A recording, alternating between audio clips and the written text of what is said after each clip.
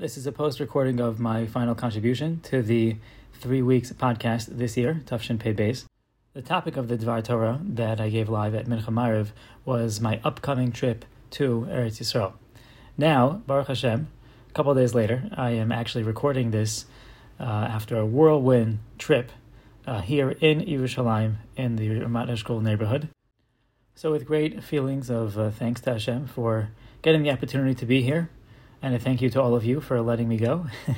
I wanted to just share that final thought, which was, as we were getting packed up, ready to go, and sharing the fortunate news with our community members, the most common question that I got, it's just very natural, is, so, you're going to Eretz Yisrael, you're going to Israel with your family, what are you going to be doing there? So this thought is about what we are doing here, meaning we, the Foxpreneurs, are doing here in Israel, and it will lead into a perspective about Israel for this time period. So let's start with this.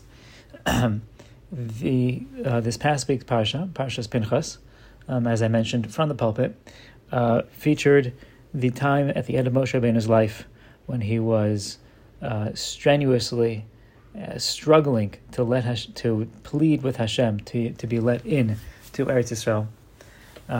That was his punishment. That was his lot. He wasn't able to enter into the land. Chazal tell us that he davened many, many times over, 515 tefillos to be exact, as we know from Parshas Ve'eschanan, and Hashem said no. At a certain point, Moshe Rabbeinu changes course, and he says to Hashem, if I'm not allowed to go in as me, as a person, then at least let me go in a different form, as an animal or as a bird, to soar through the skies of Eretz Yisrael, or to scamper through the desert and woodland of Eretz Yisrael. That's what he asked, and to that he was also turned down. But the question is, what was the reason for that request? What could he possibly gain from scampering through the desert area, through the midbar of Eretz Yisrael, or for soaring through the skies, even above the holiest of sites? What's the purpose of this request? As the Gemara tells us, the reason that Moshe Rabbeinu so desired to enter into the land, was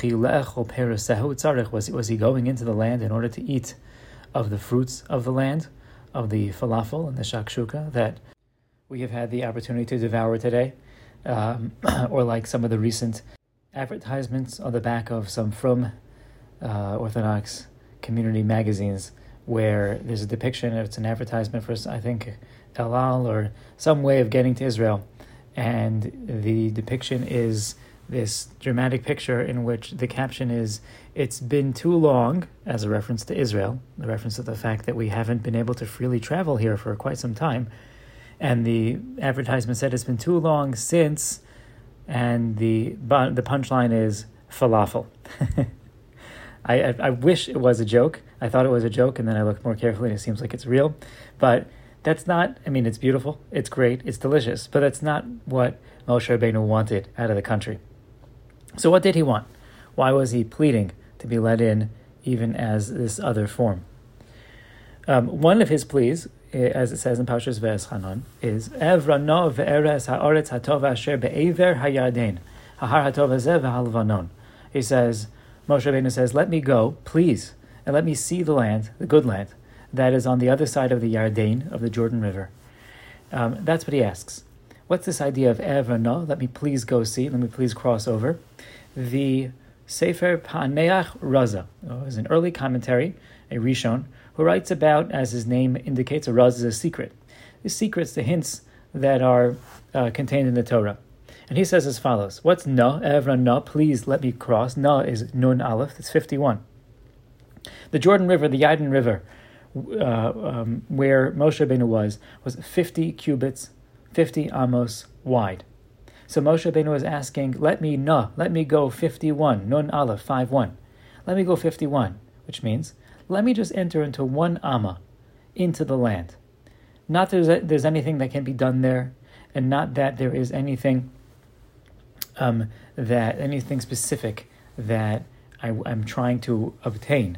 Yes, ultimately we wish for mitzvos hataluyos ba'aretz, but we also recognize that just being 1 amma, crossing 1 amma into this incredible land, this land which is soaked with and brimming with Kedusha and closeness to Hashem, just being there, being in that airspace, being in that holy land and holy air. The Avira Da'araz Machkim, the air of the land, makes us more intelligent, makes us more connected to Hashem. Just being there is so important. And taking a few moments or a few weeks to recognize how special it is to have the opportunity to be here, that itself is an entire trip's worth of activity, or at least of accomplishment. The Klausenberger Rebbe used to say about the challenge of going to live in Eretz Yisrael, going to live in Israel. And one can apply this about even visiting. He said that when Joshua was charged with conquering Eretz Yisrael, the first king that he encountered in the course of his conquest was the Melech Cheshbon, the king of a city known as Cheshbon. Klausenberger Rebbe used to say homiletically that Cheshbon means calculations, that we have to defeat the Cheshbonos, we have to defeat the calculations if we want to be able to settle the land, and sometimes even if we want to be able to visit the land. It could be quite complicated, it could be quite arduous, but ultimately we have to conquer that Melech Cheshbon in order to land here, in order to take advantage of the land.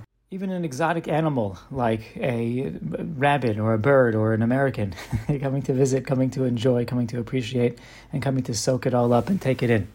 So that's the approach. That's the approach to visiting the Kedusha of Eretz Yisrael. And it's very instrumental to remember that the original Tisha B'Av, the original sin of Tisha B'Av, it all started with the Chet HaMeraglim, with the spies and the Jewish people. We failed to recognize that we failed to defeat the Melech Cheshbon, the Cheshbonos. They're too great, it's too much, it's too hard. We're not able to trust in Hashem, we're not able to get into the land, to conquer, to move forward, and to grow. That was the original sin, or the original precursor to all the calamities in Tisha B'Av, as we know, started with the Chet HaMeraglim. So, at this time, it's a very appropriate time to try to combat that original mindset and to develop a love for the land that's not connected to falafel or even a taxi driver, but for the Kedusha that still exists there, meaning here, Baruch Hashem, and for the opportunity to be able to go here and soak it up and yearn for even more.